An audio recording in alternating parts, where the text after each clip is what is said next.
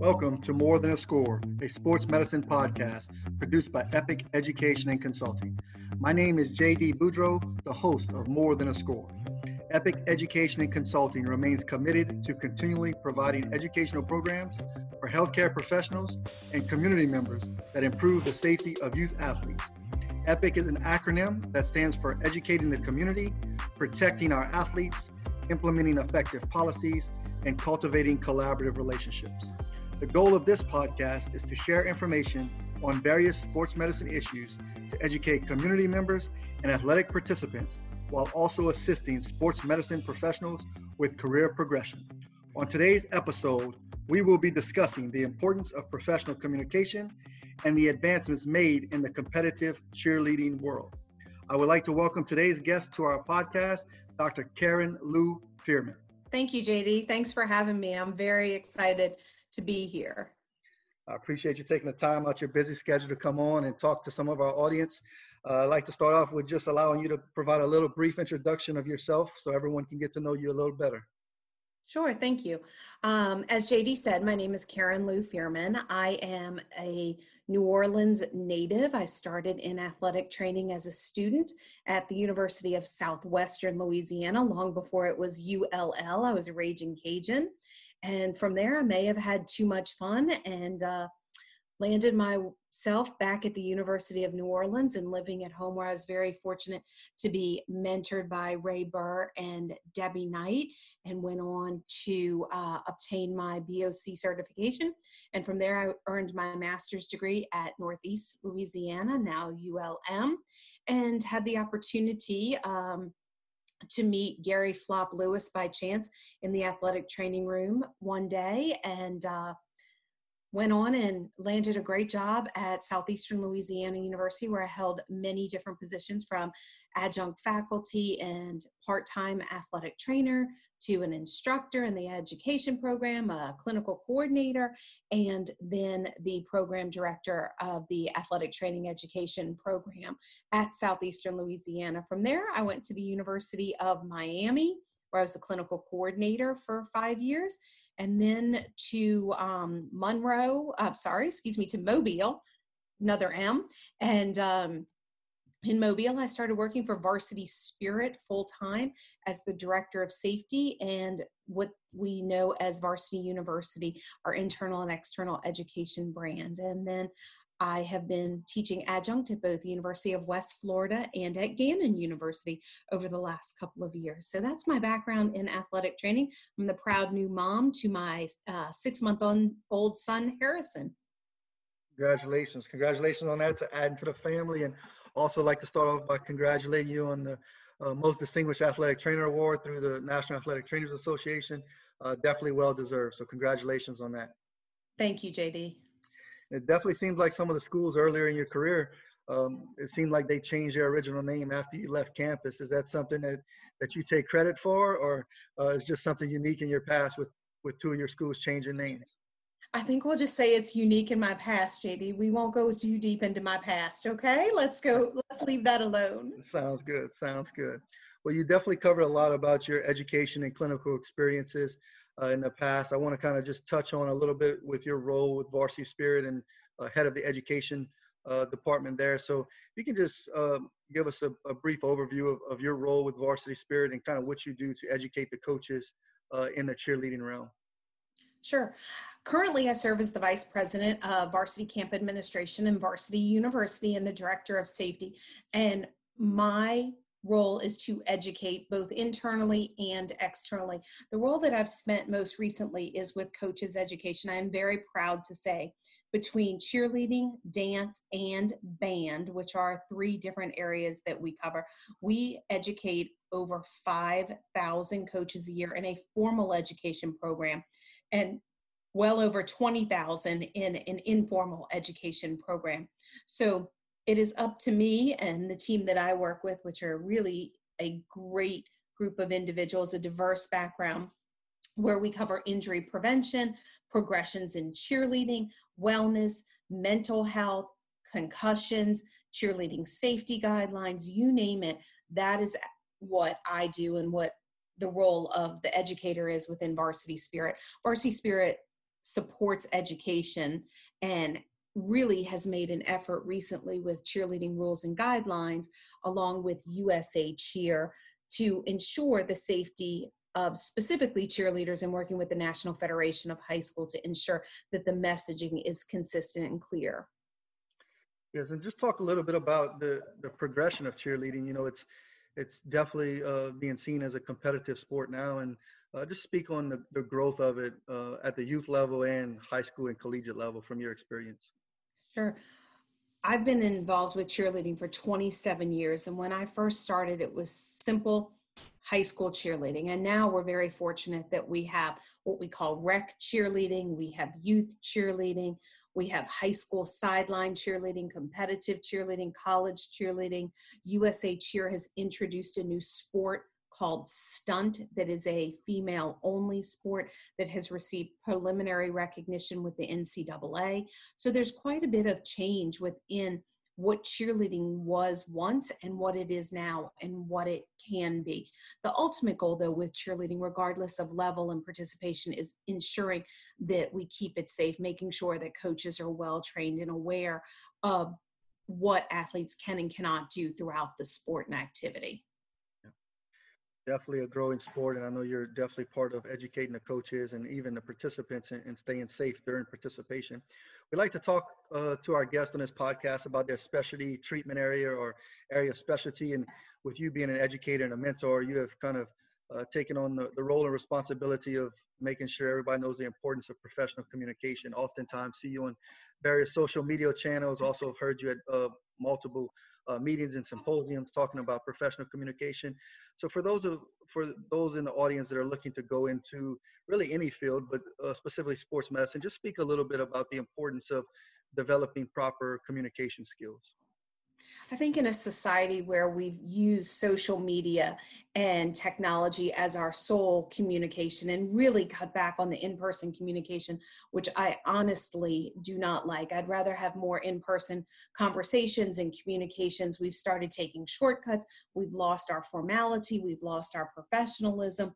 We've lost greetings and salutations. And it's time for us to really get back to our roots and understand that in order for us to be professionals as athletic trainers or anything within the sports medicine profession, be it physical therapists or even physicians, it's time for us to really try and regain the respect that we've lost. And the communication is the key in that.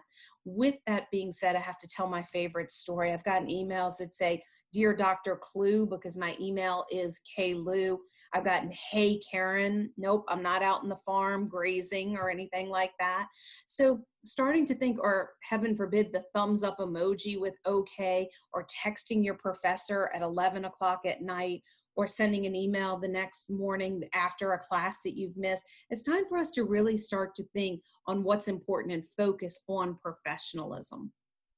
Definitely. And then just recently heard you talk about the importance of understanding how to communicate with different generations of individuals at a recent symposium, and just comment on how that influences how you educate your current students, or how, when you're looking at it from a varsity spirit standpoint, whether you're communicating the education to coaches or to younger athletes, how you may change your delivery method to influence the knowledge transfer.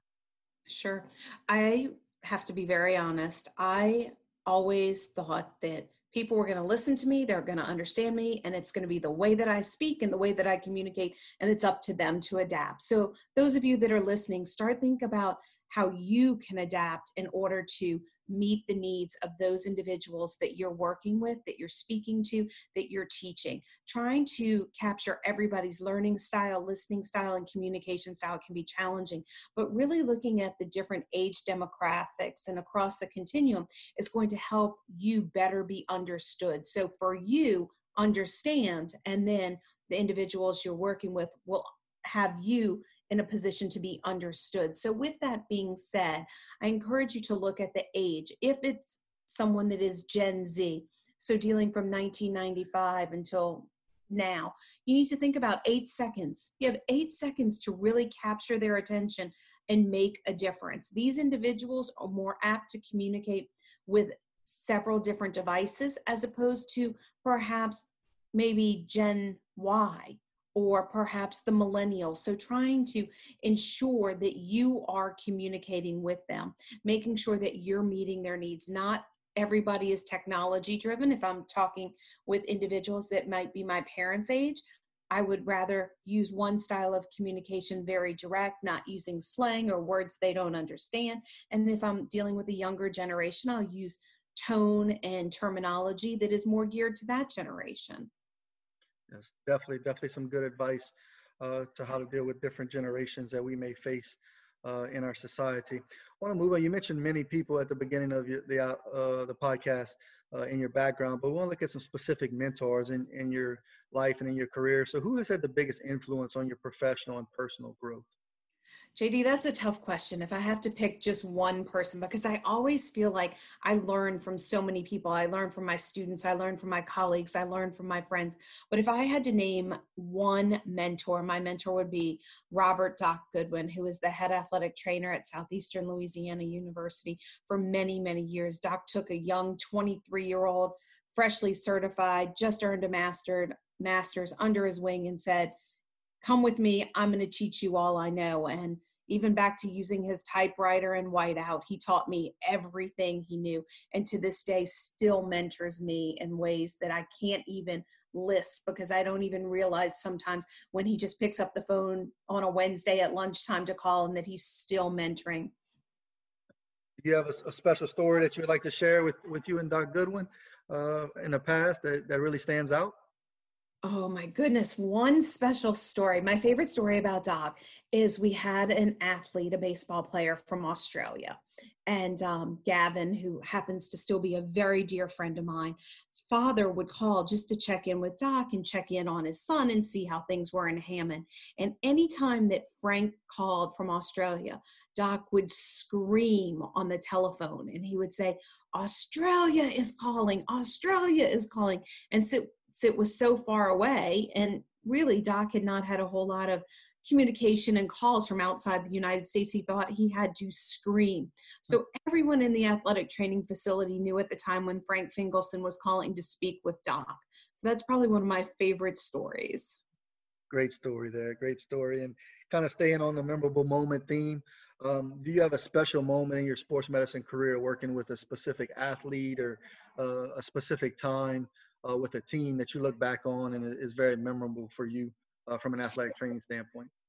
You know, I don't know that I have one exact moment or memory. I try not to classify my experiences by the worst injury or the worst happening or something. I try and take it all in, and everything was such a great experience. Probably some of my most memorable experiences were with traveling at, whether it was as a student at the University of New Orleans or Louisiana Monroe with women's basketball, or perhaps at Southeastern with the variety of sports I've worked. But I think one of the things that really always resonates with me was the time I spent with Varsity Spirit and with the Macy's Thanksgiving Day Parade, and working as an athletic trainer with the performers in the parade, and having that opportunity for 17 years to spend in New York and walk down the parade route with cheerleaders and dancers and being there for them, I think would probably be one of my favorite memories.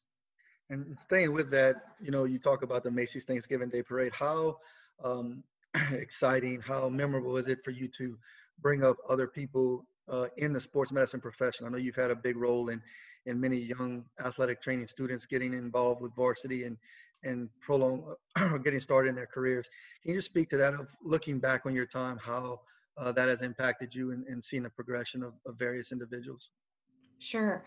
You know, JD, I have to be honest, you're one of those people that I met through varsity. I think we were at a track meet sitting around and just shooting the breeze. I was a young professional. You were finishing up your undergraduate career, and never did I really realize we were forming a friendship and a collaboration and a mentorship. And to me, it just happens naturally, to be very honest. I never sought out students. I think that they sought me out or gravitated toward me, or I just had this personality and hope that I still do, willing to help others and bring them along the way. Nothing makes me happier than to get a text message that says, "How are you?" or "Do you remember me?" or I was thinking about you. Do you remember that one time? I hope they're good memories when people bring them up. There's a couple of memories that I'm not so proud of. One CETA event, we were at CETA with the student meeting in Atlanta, and I was waiting for the pizza to be delivered for all of the schools in Louisiana, and the pizza didn't come, and it was getting closer and closer to Quiz Bowl time, and I was getting more and more upset, and I probably was very unprofessional. And to this day, there's one student that I continue to mentor that always reminds me about the Domino's pizza incident in Atlanta. While I'm not proud of it, hopefully they learn from me how not to act. But certainly being a mentor is something that's very important to me. When we look at the profession of athletic training, and we kind of touched on it with cheerleading as well, there's a lot of things that are changing, but what excites you moving forward in the profession of athletic training? Wow, a lot excites me. The education part really excites me, moving to the master's degree, and then all of the new skills and competencies that come along with it. I'm excited about the strategic alliance in athletic training and all of the different agencies and organizations working together. I think there's just so much opportunity out there for us as a profession, and it's time for us to really determine who and what we are as athletic trainers and the impact that we can make. Yeah. And then moving on to the future, and it's difficult sometimes to ask this question, but I like to ask it of many people, talking about a legacy that you're going to leave behind. So I like to ask our guests, when everything is all said and done, what do you want to be remembered for? I want to be remembered for being a good advocate of athletic training, being a professional, being involved, being a volunteer. I also want to be remembered for helping students. I currently serve as one of 3 mentors for the Student Leadership Committee for the NATA. And to me, that is very important. So I'd like to be remembered for my involvement in helping students within the profession. Definitely, and definitely already been recognized for a lot of the things that you've done. We mentioned earlier, most distinguished athletic trainer for NATA, but also recent inductee into the Louisiana Athletic Trainers Hall of Fame. So definitely a lot of stuff that you've already done, but looking forward to a lot of future things that you will do in the profession. We come into the end of this podcast, but I like to do a little lightning round question with people, and these are just quick one word, one phrase answers, and we can expand on them if we need to. But I like to just bring up categories so people can learn a little bit more about you. So we'll just start off real quick. I'll give you one chance to pass if you need to come back to it. But we'll start off with your favorite movie. So what's your favorite movie? I'm going to pass. Okay. You're going to pass on that one. Okay. What about your favorite sports team? The Saints. Okay. Go Who Dat Nation fan there. Good there. Who Dat Nation. Do you have a favorite quote that you often live by or follow? Do the right thing the first time. I like that. What about your favorite food? Macaroni and cheese. Macaroni and cheese. There you go. What about your favorite book? Probably Rise and Walk by Dennis Bird. Okay. This is a little bit, you can expand on this one. The biggest issue facing youth athletes today? Lack of education. I feel like they're lacking education. They're lacking the support of good role models and good parental and coaching support. Okay. The biggest challenge facing athletic trainers today? Salary and career placement. Okay. And going back to your traveling, the best place to travel that you've either traveled, or the best recommendation that you have for traveling to a location? Honolulu, Hawaii. Okay. And I'll give you one more chance. Do you want to go back to your favorite movie, or you want to just pass on that one? I'm going to elaborate on that. JD, I know nothing about television, movies, music. I'm sorry. I mean, I joke about it, but I think the last movie I saw in a theater was Blades of Glory. And when somebody asked me if I wanted to see Pitch Perfect, I thought it was a baseball movie. So I don't have an answer. Gotcha. I'm the same way. I'm not a big movie fan. I know a lot of people out there are, so that's why we put it in the lightning round questions. But we'll take that answer and go with it. And as we come to a close, I just want to give an opportunity for you to share anything that we may have not covered or you want to expand on as we wrap up this episode, but also leave a calling card, either some social media channels or email or anywhere where people can get in contact with you if they would like more information about you and your career. Sure. JD, first of all, I want to thank you and all of EPIC for bringing so many people together. What you have started and what you've done over the last 5 years is just tremendous, and really focusing on youth sports. I think that is an area where there is a large gap and people have not focused on it. So that is one thing that I want to say. And thank you for the opportunity for allowing me to share my background about professionalism in cheerleading and dance, because also another underserved area. But if anybody's interested in learning more about cheerleading and dance, learning more about me, you can reach me at klew@varsity.com. You can look me up under Karen Lou Fearman on Facebook. I have a Twitter and an Instagram, but honestly, I don't use them quite a bit. I'm on LinkedIn, so I look forward to hearing from you. Don't hesitate to reach out. And JD, thank you so much for bringing this all together. Thank you for joining us today. I know you have a busy schedule, so I appreciate you coming on the podcast. Thanks, JD. Thanks again for joining us for this episode of More Than a Score. As a company, we hope that you find this information valuable. If you are looking for more information about our company or specific initiatives, please visit epiceducationconsulting.com. If you have content ideas for our podcast or feedback of any kind, you can reach us at boudreaujd@gmail.com. If you found value from this episode, please share it with a friend. Make sure you also subscribe so you get notified as new episodes release. You can subscribe, rate, and review on iTunes or wherever you listen. We would be extremely grateful for that, as your reviews help encourage others to listen in. Remember, during sports participation, the health and safety of all participants should be an essential priority, making the outcome of the activity more than a score. We hope you join us for our next episode.